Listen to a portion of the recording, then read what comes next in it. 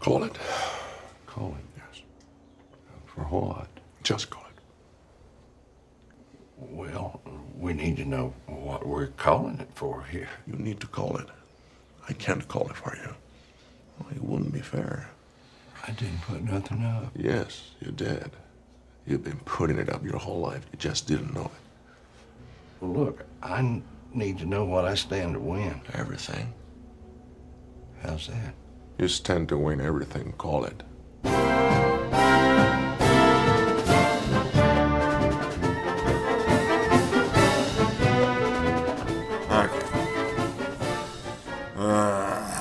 Good morning. Oh, we're actually doing this now. We're done testing. Yeah, we're done testing okay. now. Good morning, and welcome back to the Top Shelves Oscars Best Picture podcast. Yay! We're back. We're back. It's 2019. It's January, so we're already on a good roll for the year. We're already putting out an episode. And I am making no promises on our recording schedule. But just know, we have not abandoned the podcast. No.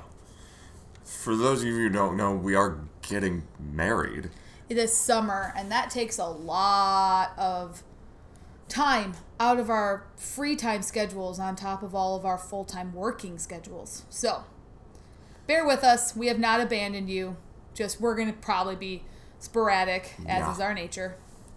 Yeah. But we're here with you now. And we are bringing to you No Country for Old Men from 2007. Colin was literally updating his notes. It said 2008. As we probably talked about this podcast before, it's always the year after ceremony, but whatever movie came out. So this was the 2008 Oscars, but the film came out in 2007. Correct. Yes, this is No Country for Old Men from 2007, rated R, 2 hours and 2 minutes long. It is categorized as a crime drama thriller directed by Joel and Ethan Coen. So, Lindsay, what's this movie about? Here is the IMDb summary. Violence and mayhem ensues after a hunter stumbles upon a drug deal gone wrong and more than $2 million in cash near the Rio Grande. Sorry, let me read that less robotically. Violence and mayhem ensue after a hunter stumbles upon a drug deal gone wrong and more than $2 million in cash near the Rio Grande. It takes place in Texas. Yeah. It might be Rio Grande. Yeah, I think it's Rio Grande. Yeah, it might be Rio Grande. I took French. I'm sorry. How? Sorry, 8.1 on IMDb for the rating and a 91 Metascore. So, well-reviewed, favorably reviewed, it looks like. So, for those of you who might know... Sorry, my water is like spilling all over my Is it spilling hands. everywhere? Oh. Leaking out of the lid. Oh, no. Josephine. Anyway.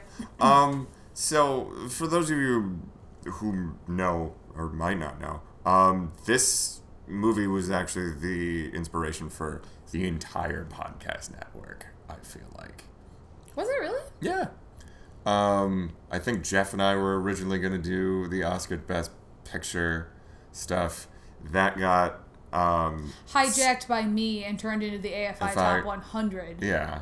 And then I think we tried to do it again. That turned into Super Happy Fun Time. You did do Super Happy Fun Time. I think Super Happy Fun Time started as a... It started as a... You did, like, the Oscar It was going to originally do a movie review channel, and then I just hijacked it. To be fair, we also have no right doing a movie review because we are not film critics. Nope. We both took an intro to film class in college. That's the extent, and we've seen a lot of movies. That's the extent of our life. I have an animation degree. You do have an animation degree. So that is a legit thing. I have a master's degree in music history. So, you know, things. Stuff and things. Stuff and things. So yeah, in this movie, Tommy Lee Jones, Javier Bardem, Josh Brolin, Woody Harrelson, Kelly MacDonald, Garrett Dillahunt, Tess Harper. Stephen Root makes a brief appearance as well. Yeah. So, literally as Man Who Hires Wells. That's his name. He doesn't have a name. So he doesn't even have a full title. First reactions off of this film. How did you feel about it? I liked it a lot. I did say to you when we finished that I feel like I hyped it up too much because it came out like 12 years ago and I hadn't seen it. And I like the Coen brothers a lot. Yeah. There are many of their movies I enjoy Yeah. quite a bit. So I liked it.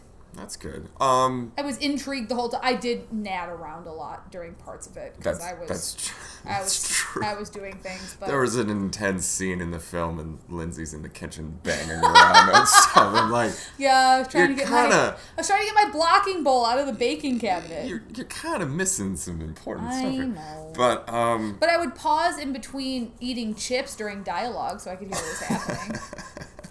It snowed a bunch here yesterday, Yeah, and I it got did sent home snow. early from my part-time weekend job, and so we ended up being able to watch this movie a lot earlier in the day than we had planned, so there was a lot of snacking happening. yeah, and We I bought just got Snowmageddon snacks, or Yeah. I bought Snowmageddon snacks on Yeah. Thursday because this storm was coming. So, yeah, this movie has stuck with me for years since I actually watched it. How old were you when you saw this? So In your this 20s? came out in 2007? 2007. So I was my senior year of high school. Oh my god, that was your senior year of high school. Yeah, to put a timestamp on that. Yeah. So you were like 18. So I was like 18 when this movie came out. I really enjoyed it, and I think it's from this movie on I've tried to see every Oscar-winning Best Picture-winning okay, film. that makes sense. So again, this movie already carries a special place in my heart. From start to finish, it is hilarious and intense at the same time. I would say It is because that's how the Coen It's brothers very are. much a Coen Fargo's brothers. very similar to that. It's very much a color. It's not so much, it's not as comedy And The Big heavy. Lebowski. Yeah, it's not as comedy heavy as. It's not very dialogue heavy for a Coen brothers movie. Yeah. Coen brothers usually talk a lot. Which essentially Like, not the Coen brothers, but their which- characters. Especially with Josh Brolin, who's kind of the main character in most of the film. Llewyn Moss. He plays Llewyn Moss. Llewyn Moss. He does not speak much in the film. No, he doesn't. And at least the first half of the film is a silent film. It's not a silent film, but it's... But what I'm saying is, there's not much dialogue. Correct. At least You are in the correct first, there. at least in the first half of the film, and with Josh Brolin, it'll be every once in a while it'll just be one or two lines, just like Inside Llewyn Davis isn't very dialogue heavy. that's true. Either, kind of, sort of. Yeah, but it would be like, all right, okay. But I mean, I think that's also speaks to the nature of the setting and the dudes in that movie. Yeah, Tommy Lee Jones speaks quite a bit, that is true. as is Woody Harrelson's character. That is true. But that's kind of it. It is. I mean, it is kind of like a three-part thing where you see kind of the story developed between three separate characters, going from Josh Brolin's character to Javier Bardem, who plays Anton Chigurh. Chigurh, thank Yes. you. Chigurh, Who is- By far the most terrifying villain in a film I have ever He seen. is really scary. And Yeah. I've seen Javier Bardem in 2 movies, Skyfall and this, so Yeah. I'm a little frightened of him. That also Especially started. in Skyfall, he takes his teeth out. Yeah, I also feel like this was. We watched that last night. We did watch that. I also feel like that this is the start of a trend of Javier Bardem doing really good acting in villain roles, but with ridiculous hair. That's very true. Because there's like you He think also about has contacts in Skyfall, yeah, like because blue ones. if you think about this movie, he's got like this weird page boy haircut. Yeah, I have a trivia fact about that too. And later. especially like when he did his Oscar acceptance speech, he was just like, "This is the most ridiculous thing that anyone has ever made me do." Yeah. And then you think of Skyfall. He's got blonde hair, Yep. slicked black blonde hair. And then And his villain in that movie is ridiculous. And then you think of The Counselor, which was a movie that came out a couple years after Skyfall. He's got he looks like a pimp essentially, but he's got this really spiked up hair, and these huge ridiculous glasses on. Oh, okay. I haven't seen that, I guess. And him and his wife are actually both in the film. He's married to Penelope Cruz, in case you didn't know. Yeah. It's just, that just started this trend of just how ridiculous are you gonna get with your look as you proceed throughout your career? This is true. I would also like to make a small corrections corner going back to the Moonlight episode, which is many, many months old now. Mahershala Ali. Yes. Mahershala Ali. We've been saying it wrong. We have. I tried. I just put things... I put the wrong letters together. Yeah. In certain spots. Also, Chiwetel Ejiofor. Boom. Yeah. Yeah, buddy. Yeah. Let's see. So, with kind of the no dialogue type of stuff that goes on, the breaks in silence kind of just add to the tension a little bit. When we first meet Llewellyn, he's hunting out in the woods, and then he stumbles upon the drug deal. Yes. And there's no other context other than there's a bunch of cars, and there's just a bunch of bodies all over the place. And then you just kind of have to figure it out from there, what's going on. Sorry, we dead silence. Dead silence on. I'm kind of letting you take the lead on this one because this is your movie. I'm trying to think of how long ago did we buy this movie on Vudu? A long time year ago. Because we didn't have it physically. I didn't take as many notes because I actually just tried to enjoy this film again. It's how many years since I've actually seen it. If you haven't seen it since you first saw it, it's been 12 years. It has been 12 years. The big thing that I actually really appreciated was some of the small stuff that I noticed is camera shots and how they do certain things. Their cinematography. Their cinematography is really interesting, especially for example, the Llewellyn is looking through binoculars at the beginning of the film. Mm-hmm. The camera doesn't pan to that weird.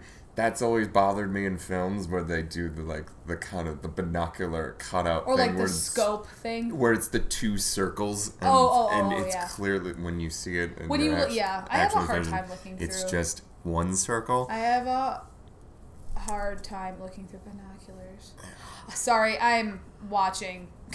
We have a live stream on in the background. We have it muted. I'm just reading the chat as it's going. Sorry. Yeah, that's. I multitask really well, obviously. But one of the things that I noticed that they don't do that binoculars thing in the film, and it's just focused. They just use the camera as if you're actually seeing it from a first person point of view. Yeah. So when he puts down the binoculars, the camera actually pans down, like it actually moves as if it was gesturing, and then it cuts to an edit of him actually putting down the binoculars. Or actually, when he's looking through the scope, that the motion of the scope is actually him motioning as he's picking up his gun. Right. Let's see. It's the Texan version of The Revenant. I did say that at one point because he falls in a river and he has to pull stuff out of his skin, like shrapnel-y stuff out of his skin and stuff. Yeah. Yeah. Is this just going to be a buddy team-up road movie towards the end? I did ask if Llewellyn and Shigar were then... they had that kind of mini shootout thing in the street after he...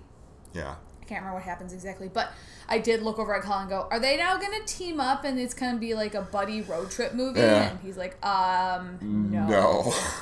But I kind of wish it was. Because that would be actually really funny to see. But let's actually talk about Anton Chigurh again for a second. I kind of almost interpreted him as kind of a figure of death. Are we going to zip right to our thoughts on... let's just talk about Anton for right now. Okay. Just because talking about in context and storylines and stuff, there's a scene in the movie where where Josh Brolin is in the hotel. Yeah. He's in the second hotel. He bought a room. Is it the fancier one that had the cat? It's the fancier Okay. one where he had the cat. Not Josh Brolin, but there was a cat in. But there's so much with the context of the scene that makes it so interesting that he gets the feeling that he knows somebody there. He finds the tracker in the case of money that he has. And he puts the tracker on the table, and he immediately calls the reception desk. And he hears the phone, but the phone doesn't pick up. Right. But he knows that the guy at the reception desk is there. And then later on in that scene, as Josh Brolin's trying to get out of the hotel, you see just disheveled, like the door is, like a back door is open, and just the scene is disheveled. You know automatically what happens in that scene. Right. Like what happened to the receptionist. Colin's going to edit this while I'm at work, so I don't have... That's- When we edit, I always feel abandoned because Yeah, he has you to go can sit in edit. the office for like 3 hours. Luckily, I'm not doing it in our cold office. No, our office is freezing. So with Anton, he is kind of like this idea of death, because when we first meet him, he doesn't really leave much of a trace. As far as, like, you know the context of where he's been or where it is. Yeah. But you don't ever see any evidence of, like, oh yeah, that's a thumbprint, that's a footprint. Right, yeah. Just the air compressor. Well, he doesn't like to get... His character doesn't like to get dirty. He doesn't like to have blood on him. I was reading online, you know, the scene where he shoots the guy in the shower. He pulls the curtain closed first so he doesn't get blood on himself. That's really After interesting. he kills the Mexicans, he takes his sock, you know, he takes his shoes and socks that got blood on them off. He lays the plastic down after his shootout with Josh Brolin, and, you know, so the blood doesn't get anything. At the end, when he checks the soles of his shoes to make sure he didn't get blood on him, all that kind of lends itself to that as well. Yeah. Yeah.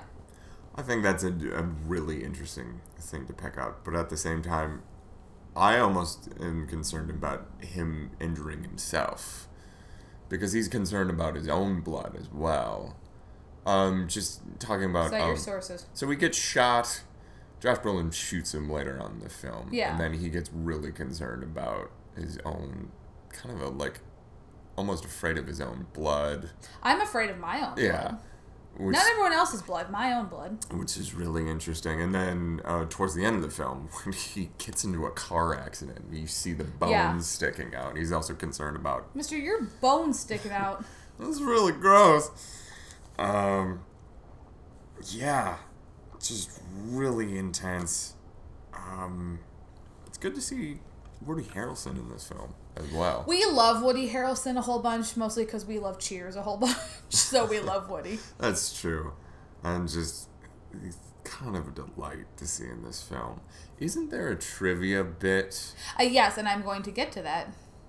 Sorry, reading the chat again. I was like, my bad. are we going to Inappropriate get to stuff. that trivia bit? No, I was going to leave my trivia section for the trivia section. Okay.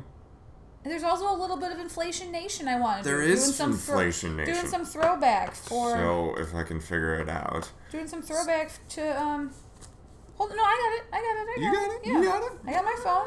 You got it! All right, Inflation Nation. Inflation Nation. Throwing back to AFI.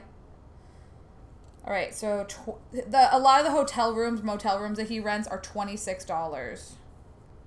In 1980. Yeah. In 1980, a $26 hotel room in 2018 would cost you $79.23 due to the cumulative rate of inflation of 204%. Oh, man. But that's, so a decent... I would say like a Motel 6 or something like that. Yes, because last time we So were that's a we were decent home room. in Janesville, I looked at the Motel 6 when we drove past it, and it was like, it's now like $76 a night or something like so that. Like a decent. But I remember when it was like $39 something a night. Yeah. Because the Motel 6 has been in the same spot in that town the whole Yeah. time I've been there. So Sorry, movie is set in 1980.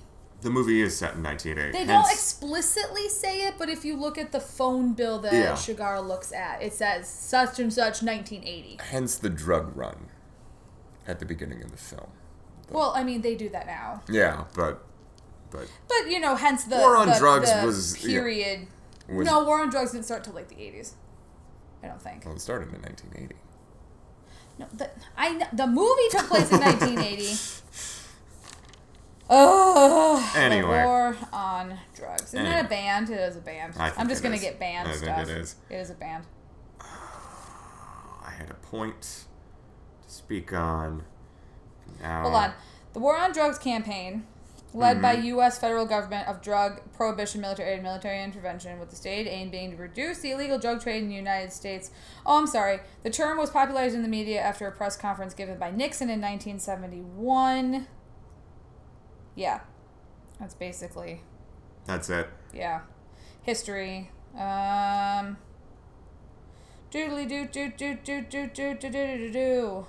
Sorry, in 1970 they passed the Comprehensive Drug Abuse Prevention and Control Act, which is kind of what started it. So, okay, I was wrong. It was in the 70s. All right, my bad. My bad. Oh yeah, I did kind of get a little bit of a chuckle because Llewellyn he essentially goes across the border. Yeah, he does. Yeah, a couple times, and because he needs to get rid of the money, and he needs to dump the money, so he throws it over a fence. So then and it's kind of like in that in between state where nobody can get it. I'm wondering if that's actually a reference to something that is almost an impasse. Like Shigar needs the money. Yeah. In order to. Apparently he just needs the money. He's supposed to, there's again, I didn't put this in the trivia, but it's kind of like a spoiler thing. Apparently because this is based on a book. This movie is based on a book. And actually, a little bit of more trivia. We'll get back to the whole Shigar thing. Yeah. But the movie and the book are almost identical. They backed off some of the dialogue, but a lot of the dialogue is like the speech at the end is verbatim. A lot of stuff that happens is legitimately like it was adapted, but very closely adapted. Unlike some movies that recently came out that are based on books. Don't get me started. Yeah. I hated Ready Player One. Yeah. So anyway, there's in the book apparently he's working with someone to get the money. So Shigar is supposed to deliver the money to somebody. Okay. I don't think the money is for him necessarily. It's not necessarily implied in the film, like who he's exactly working for. Yeah, because Woody Harrelson's character and the man who hires him know who he is. They don't really say why they know but he's he's a psychopathic contract killer. Like, yeah. And then nobody knows anything other than that. But as I was saying, like, just that Mexican border could be just something because Shigar needs to get the money. Llewellyn needs to, make sure his family's in safe. Yeah. So, like, in order to get him the money, he needs to make sure they're safe. And also, when Llewellyn goes into Mexico, it's almost like a safe space almost a little bit of a safe space because he actually goes to the hospital and gets healed there. He meets Woody Harrelson that is like, I could end this for you right now. Right. Type of thing. Before he actually goes back. I don't know. That's kind of my thoughts. So, did we want to talk about the ending? Can we do my trivia first, and then we'll talk about the ending? Let's do trivia, and then we'll talk about the ending. So, in the film, Tommy Lee Jones kind of makes a little bit of a speech. He talks about the dreams that he had last night because he just retired as one of the sheriffs in the town. Right. And he talks about the dream, and the dream has actually... Wait, I thought we weren't talking about the end of the movie. The dream actually has a significance around the whole film. Oh, okay. So, we'll get back to that. Okay. What is your trivia? I have many trivia. I don't have a ton of trivia. Okay. I don't have you had a cat hair stuck in your hair. I was getting it out. Thank you. Because I couldn't tell if it was a gray hair or if it was cat hair. Yes. Thank you. I have that same problem. All right. So in the novel, Sheriff Bell, who is Tommy Lee Jones's character, says of the dope dealers, Here, a while back in San Antonio, they shot and killed a federal judge. Cormac McCarthy set the story in 1980. He's the author of the book. In 1979, federal judge John Howland Wood was shot and killed in San Antonio, Texas by freelance contract killer Charles Harrelson, father of Woody Harrelson, who plays Carson Wells. It's a well-known fact that Woody Harrelson's father was a contract killer. If you've ever seen, there's cracked articles about, crazy stuff about celebrities you might not have known. Yeah. I've known that for a while, Yeah. but yeah. I'm glad. I thought that was interesting. I'm glad he turned out okay. Yeah, me too. But Well, as okay as, an actor can be. Yeah, but like when he's doing like serious tough guy actor roles, Yeah. I get very scared. Yeah, that's true. All right, so back to whole Javier Bardem and the weird hair thing. Yeah. Directors Joel and Ethan Coen used a photo of a brothel patron taken in 1979 as a model for Anton Chigurh's hairstyle. When he saw his new haircut, Javier Bardem said, "Oh no, now I won't get laid for the next 2 months." The Coens responded by happily high-fiving each other. Bardem's response meant Chigurh would look as creepy as they had hoped. Composer Carter Burwell's score consists of only 16 minutes of music, and I actually have... Oh, I didn't copy it. There's a later trivia fact that pinpoints where it all is. It is not diegetic. It's not music. diegetic. Every single time we watch a movie that doesn't really have a score or a soundtrack, and it's more almost ambient music, not ambient. I'm going to explain the definition of this. So Okay. diegetic music is music that the characters in the film also hear and react to, that the audience also hears. Similar, so it's stuff on radios, TVs, So concerts. it's an environment. It's an environmental music as opposed to scoring, which the characters don't hear and don't react to. The Last Picture Show, I believe, is one of the first movies that I ever saw where I was made aware of that's what it was. Correct. And I cannot remember the word ever, and it takes about 15 minutes of Google searching. Yeah, and I wrote it down. Diegetic. Diegetic. Diegetic music. Yes. Yes. Yes. So, yeah, only 16 minutes of scored music within the film. An unforeseen expense for the film was the makeup department buying expensive fake blood at $800 a gallon. So like a milk jug gallon. Yeah. $800 per gallon. Joel Coen realized why they were spending so much on it when it came time to film the scene where Llewellyn stumbles across the aftermath of the shootout with lots of extras lying around dead in the dust in the very beginning of the movie. Ordinary fake blood is made with sugar and would have meant the extras would have been crawling with bugs and ants, while the insects had no interest in the expensive fake blood. Oh. Because fake blood is generally made with corn syrup and That's food right. coloring. Because I've made movie-grade blood before for Halloween. Interesting.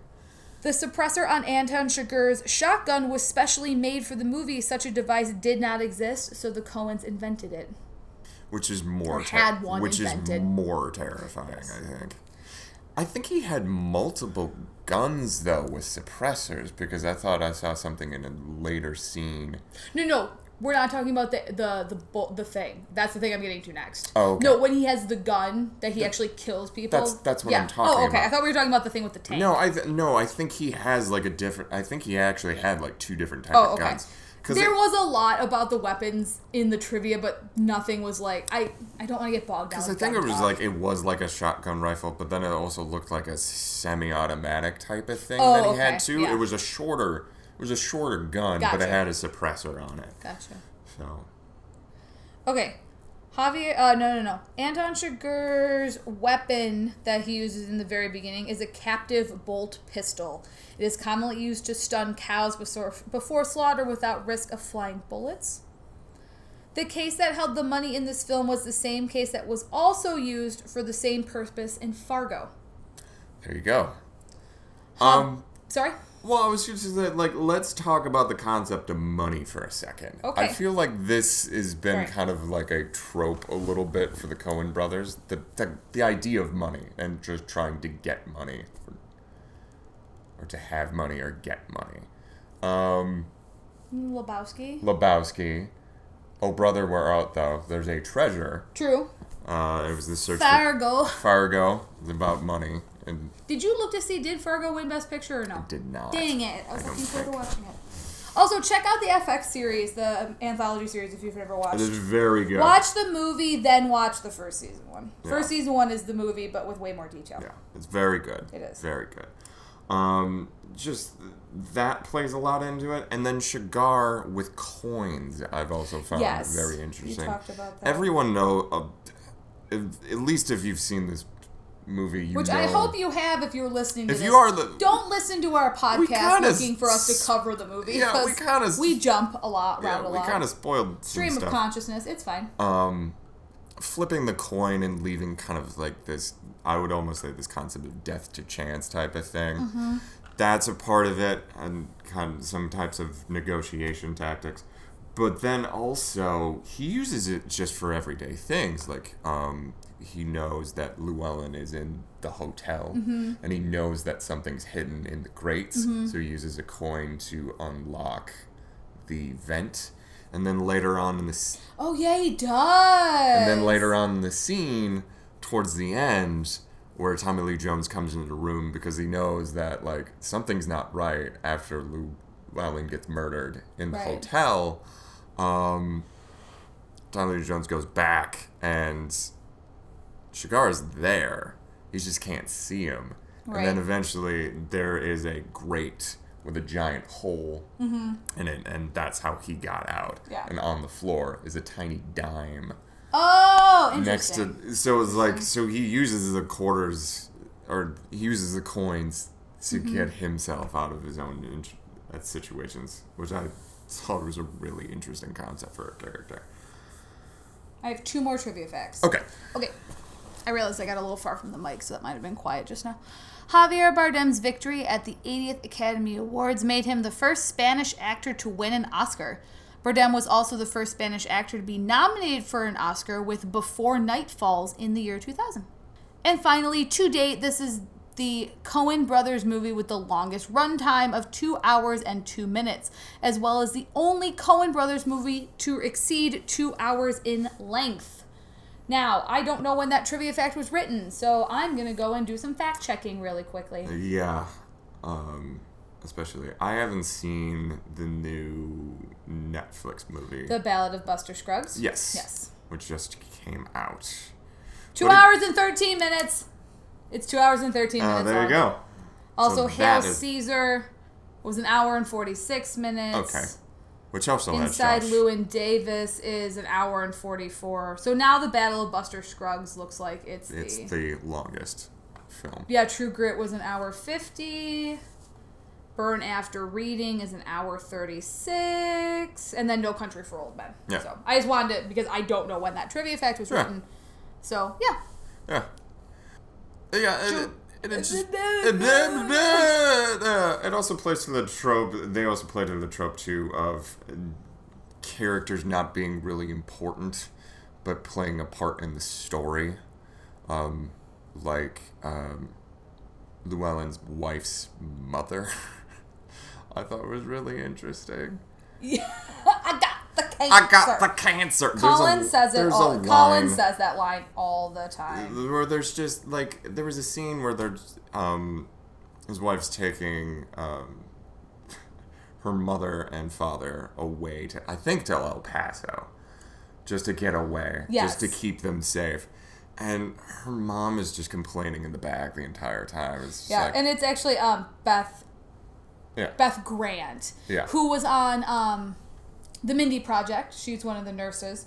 She's also, if you've ever seen the Office episode Dinner Party, where Dwight brings his babysitter from when he was a kid, Yeah.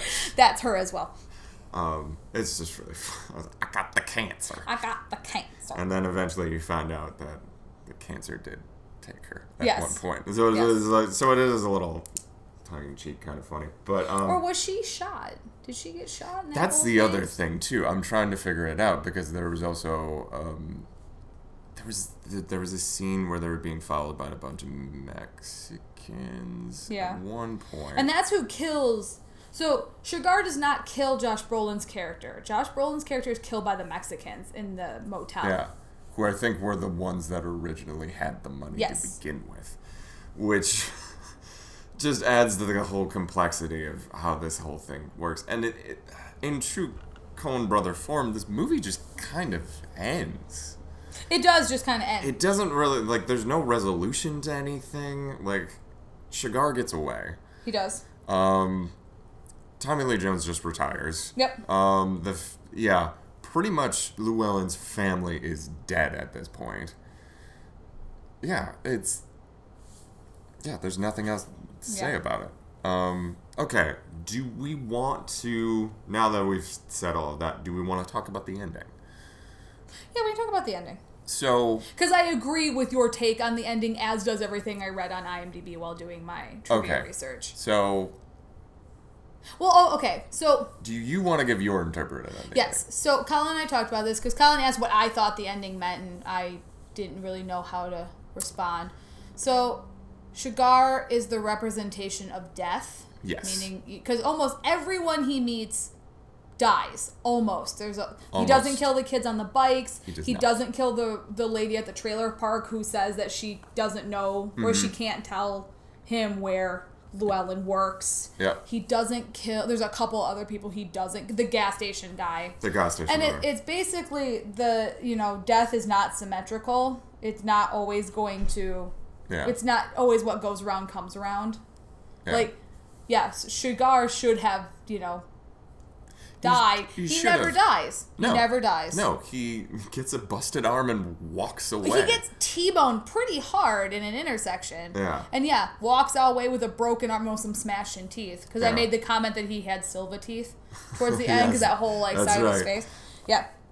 So I agree with the thought that he is kind of like the angel of death, and the speech at the end is essentially, you talk about Tommy Lee Jones' speech at the end and your interpretation so of there's it. So towards the end of the scene, he's talking about his dreams that he had. The first dream, I think, is just kind of a throwaway thing. He's talking about like the two dreams he had. The first dream was like he was talking to his dad, and I think he lost some money or something, and he was getting it back. And his dad was on a horse with a blanket, and I'm getting to this. okay, I'm sorry. So that was the first dream. It seems just, I don't know if that was just a Coen Brothers thing or whatever. It's just kind of a throwaway. Thing. The second dream gets really interesting because he's talking about when he was a younger man and his father, he was actually riding with his father, and he was kind of cold and he had a blanket, but he also had like a horn, like a fire horn that they used to have in the old days, where it was like a flame to keep everything warm, so then you could transport it to the next campsite or whatever you were gonna take your next rest. And his dad rode on before him, and then he eventually meets and catches up with him and meets him at the campsite. My interpretation of it was that there's this overarching message of death throughout the whole film, and the concept is no matter what happens, death will always come for you in some way. Yes. Whether it's death by chance, just a simple coin flip, or health issues like cancer. Yep. Or eventually just old age. It will all come for you eventually. And the idea of his Tommy Lee Jones' dad just being at that campsite, like, eventually he will get there at that point and see him again. Apparently that's not the interpretation. Apparently that's not the true meaning of what that scene is. Really? Yes. What's the true meaning of that scene? What do you think it is? I liked your version of it. Okay. It actually doesn't play Did you not tell me this last night on I purpose? did not tell you this on last night because I wanted to get your thoughts on it first. Oh, I hate you a little tiny bit right now. So apparently, there's this overarching concept of Is this Space Baby is a planet all over again? No. Okay. Not at all. If you want to know what I'm talking about, reference our 2001 Space Odyssey Honestly, episode. on the AFI podcast. On the AFI Go ahead and listen to that one, which I'm a guest star on, I believe. Yes, you are. You are. We went to a party that night after, too. We went to the Grays. Oh, yeah. Oh, yeah. So there's another overarching concept of lost my train of thought. Just how the world is changing. Things are adapting. Mm-hmm. It's 1980, so I mean, the title of the movie is No Country for Old Men. We're getting to that. Okay. Just the lack of respect has fallen apart. They do talk about he talks to that sheriff towards the end of the movie. About there's no more yes ma'am. No, sir. Sir. Yeah. And now there's just kids got bones in their faces and green hair. Yeah. Yeah, and it's just this idea that like respect is starting to leave, and there's also something with the speech at the beginning that Tommy Lee Jones says. He's talking about like, oh, I've been a sheriff for how long? This sheriff has been here for this long, and this and that. They've kept the peace on everything. And it kind of goes into this whole idea that the old guard no longer belongs in this world anymore. Right. And with everything that Tommy Lee Jones has kind of seen, and just the violence that happened with Llewellyn, like trying to protect him from Shigar, but he wasn't protecting him from the cartel. The cartel, essentially. Yeah. And didn't put that together. Right. And he's just like, and when he decides to retire, it's like, this isn't for me anymore. I can't protect everybody. And I like both the interpretations. And with that, the dream is his father has the torch, literally representation of the torch, and he is passing it on, and eventually Tommy Lee Jones has to take up that mantle. But gotcha.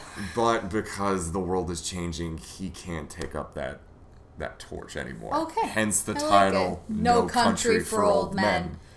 Because, there's a poem, and this is No Country for Old Men. Yeah. That's in the trivia thing.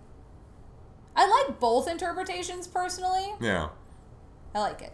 Like Coen Brothers movies, because they make you think, or they reference a whole bunch of other stuff, at the same time. Like, they don't force feed you information. So right. Figure it out. Yeah.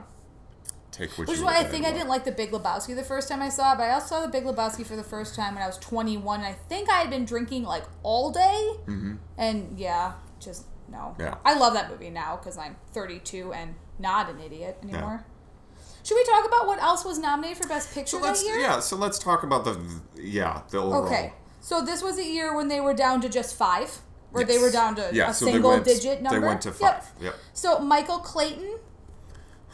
Atonement, No Country for Old Men, Juno, and There Will Be Blood. I've seen 3 of those movies. 2 of those movies. Michael Clayton is actually a good film. But I was going to say, if we're going to talk about, like, movies that... Because part of what we talk about is, did this deserve the win? Does it stand up to the test of time? I mean, this was 12 years ago now. 12 years later, I only remember, like, the only movies that, if you said this to me, I remember that movie would be Atonement, which I've never seen. I've always wanted to, because I like James McAvoy, because he's in that, right? Yeah, James McAvoy and Keira Knightley. Yes, who I don't really care for. But anyway. He's got a weird face. No Country for Old Men, is seen and still talked about and all that stuff. Juno, we literally watched... right around Thanksgiving, right after Thanksgiving, we had a home sick day. We watched it on right around Thanksgiving. We were feeling ill. You were feeling ill. I was feeling like not going. No, I stayed home with you because you were sick. You had a really bad cold or something. I can't remember what it was. Bad. And then There Will Be Blood, which is still referenced and talked about. Should we talk about the fact that I get those two? I get No Country for Old Men and There Will Be Blood confused because I asked Colin, when does the line about drinking his milkshake come in? And he goes, Lindsay, that's not in this movie. It's not in this movie. Yes, it is. No, it's not. It's in There Will Be Blood. And they went, They came out the same time. They're both shot very similar. One's Paul Thomas Anderson, one's Coen Brothers. Yeah, so it's like those movies. Yeah, they're both shot very similarly. I guess you could say some of the material, like the themes, are very similar as well. So it's the concept of money and who's in charge of it. Mm-hmm. I'm looking through, so if you click on these, it'll tell you what the IMDb ratings are. Yeah. And actually, There Will Be Blood beats it by 0.1. Okay. So looking at that, and I mean, with the test of time and reviewing and what, because similarly, like talking about just bringing something from the zeitgeist into perspective, you know, with the new Star Wars trilogy being a thing and everyone hating on The Last Jedi, and my whole thought process is, because sometimes I don't know how I feel about that movie, is it hasn't had time to marinate within culture. We don't have a complete trilogy. So going into the... Hi, Gigi. Hello. Gigi's awake now. Yes. So just talking about, has it marinated well within time? And I think it has. There's nothing about this movie that's like, oh God, this is dated, or stuff like that. So the fact that But it's also a period piece, technically so speaking. the fact that I have still yet to find another movie villain that is as terrifying as Anton Chigurh just shows how Michael good that Clayton character. seems like an odd choice as a nominee, because it strikes me as kind of like a Jack Ryan, Jason Bourne kind of. I've never seen it, to be completely honest, and I could be completely wrong That's on a this. good guess. You're completely wrong. Okay, fair enough. Like I said, it seemed to me. That movie actually deals a lot It was with really self-centered in 2008. I also didn't go to the movies and didn't have a lot of money and stuff. that go to movie movies. that movie actually deals a lot with corporate Corporate espionage? kind of corporate espionage type of stuff. Yes. Because one of the workers, it's something to do about, like, one of the workers ends up in this scandal, but he has, like, blackmail on the company that he's a part of. Fair enough. So, Fair enough. My bad. George Clooney. You are completely wrong. Okay. At least I think. I'm just going off the cuff. I could be completely wrong, but George Clooney plays a lawyer, and he's trying to figure the whole thing out, which is really cool, and the ending is just probably kind of the coolest thing that just drops it and like lets you be. I found a weird bump on my leg. It's probably nothing. Okay. Might be where I stabbed myself with my knitting scissors. that could be true. I stabbed my really pointy knitting scissors into my leg. I feel like this movie deserves Best Picture. It's I think it would have come down to There Will Be Blood in this. yeah, absolutely. I think it just eked it out. I think, like, Juno, we quote all the time. You tell me all the time that I sound like Ellen Page in Juno. Yeah, Because I sometimes. have very similar speaking mannerisms, apparently. Yeah, Whoa, dream big! Yeah. Yeah, this movie. Thanks to Heap Coyote Ugly. This cactus stings Just worse was than your abandonment. I say thanks to Heap Coyote Ugly all the time. Yeah, I think this movie still holds up. I do too. I still think about this movie every once I think in a lot of the Coen Brothers movies are actually pretty. Hail Caesar apparently wasn't very good. Yeah, I but did we see also that. we also haven't seen Hail Caesar with new Han Solo. New and Han Solo. Don't get us started on that either. Channing Tatum dancing. Yes. Yeah, I think. I think this is our longest episode we've ever done. I thought we did some longer Oh, okay. episodes. I'm proud of this episode. We did a good job. Yeah, it was good. We had some stumbles. Yeah, and we're we not got going to through get into a fight after this because I didn't constantly interrupt you. Hi, Kitty. I think the cat wants this to be done. You can come down here. You can calm down. Yeah. She's up in the loft crying because she wants attention. Yeah. No, Gigi. that was also like a good year of movies because it's like I've heard and at least know all of those movies. Yes. John Stewart hosted, I believe. Yes, I believe that is what you said. Yeah. I didn't watch that year. I did watch that year. I was very happy. The Coen Brothers speech at the end, it was very short, and it was just like, I'd like to thank everyone who worked on this production. I'd like to thank the Academy. Thank you. And then they walked off. Nice. And I think that's when they got Best Directing or Best Screenplay. What? I can't remember what this actually won for. But then when they got Best Picture, they I can tell you. I can look up it says it was nominated and won 4 Oscars. Hold on. Yeah. It was like, but then for the longer speech, they said it was just like, where we're just It a bunch. won Best Picture, Javier Bardem won Best Supporting Actor, they won Best Director, and they won Best Adapted Screenplay. Okay, so I was right. Also, fun fact, Roger Deakins did the cinematography. What Yes. else did Roger Deakins do the cinematography for? Blade Runner. Both the Blade Runner movies. Blade Blade Runner. Runner. Which is Don't listen to the Blade Runner episode of the AFI because I think I hated it. I can't remember. I feel like Jeff and I should go back and do like retrospective on I all think of. that would be kind of fun to do. Hey Jeff, you want to redo every 100 movies we watched? We don't have to do every Yes, we do all of them. every movie. Especially Sophie's Choice. Let's watch Sophie's Choice again. No. Oh, that's a False. downer. So yeah, I think we are good to wrap it up. Yeah. Just a couple. I just wanted to say a couple Okay. things about the Coen brothers. Yeah, they have a really interesting style of filmmaking. Like they don't like. I know Josh Brolin talked about the film like. Acting wise, like he didn't get very many notes or anything, but like when they were in the theaters, you could just hear this like from like one of the directors in the back because like he was laughing so hard because they knew that like they did such a good job with the film, which kind of shows like if you know they're the type of directors who know exactly what they want, but if they don't get what they want, they won't tell you either. But Yeah. they're very precise and they know what they want and they know what they need to say. Hence with their Oscar speech, they didn't go. It was I think it's the shortest Oscar speech in history. I feel like. But yeah, that's No Country for Old Men. So we have decided that we are going to keep going sequentially backwards. Yeah. We are going to address The Shape of Water and whatever wins the Oscars for this coming 2019 ceremony. But I can't guarantee when we will do those. We will give you a heads up before we do that.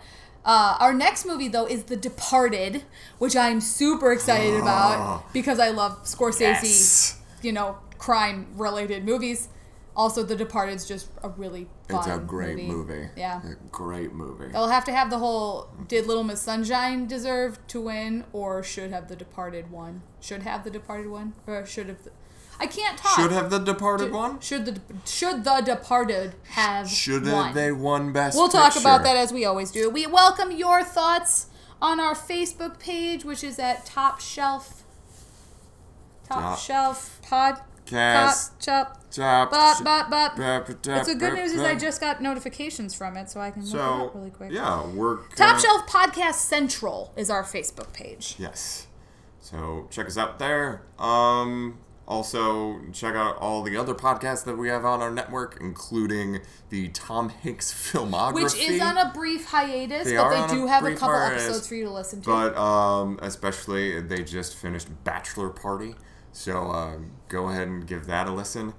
I don't know why they decided to do this, but I think it's a fun idea. There's also not gonna say too much, but there might be a crossover episode in the future with possible movies like, I don't know, Forrest Gump. Anyway, fun stuff. Yeah. And for that, Stuff and things. Good times. keep it real with Oscar. We're keeping it real with Oscar. Apparently that's what our sign-off is. Oh yeah, did you forget our sign-off? I didn't know we had a sign-off. Yeah, that's our sign-off. Keeping it real with Oscar. Awesome. All right. So we will see you in the future. Can't promise when. The good news is we own The Departed already. So as long as we have time to watch and record, we'll hopefully try and get one up in the next couple weeks or so after this one comes out. That would be great. Yep.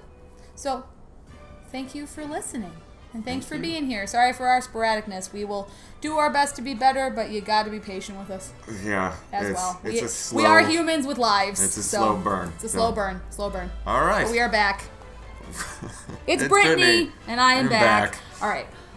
So goodbye, everybody. Goodbye. Goodbye. Goodbye. Goodbye. Goodbye. Okay, goodbye, Jeez. Bye, Jage. Thanks for Jeez. back to sleep. Oh. Yeah. Goodbye. Bye.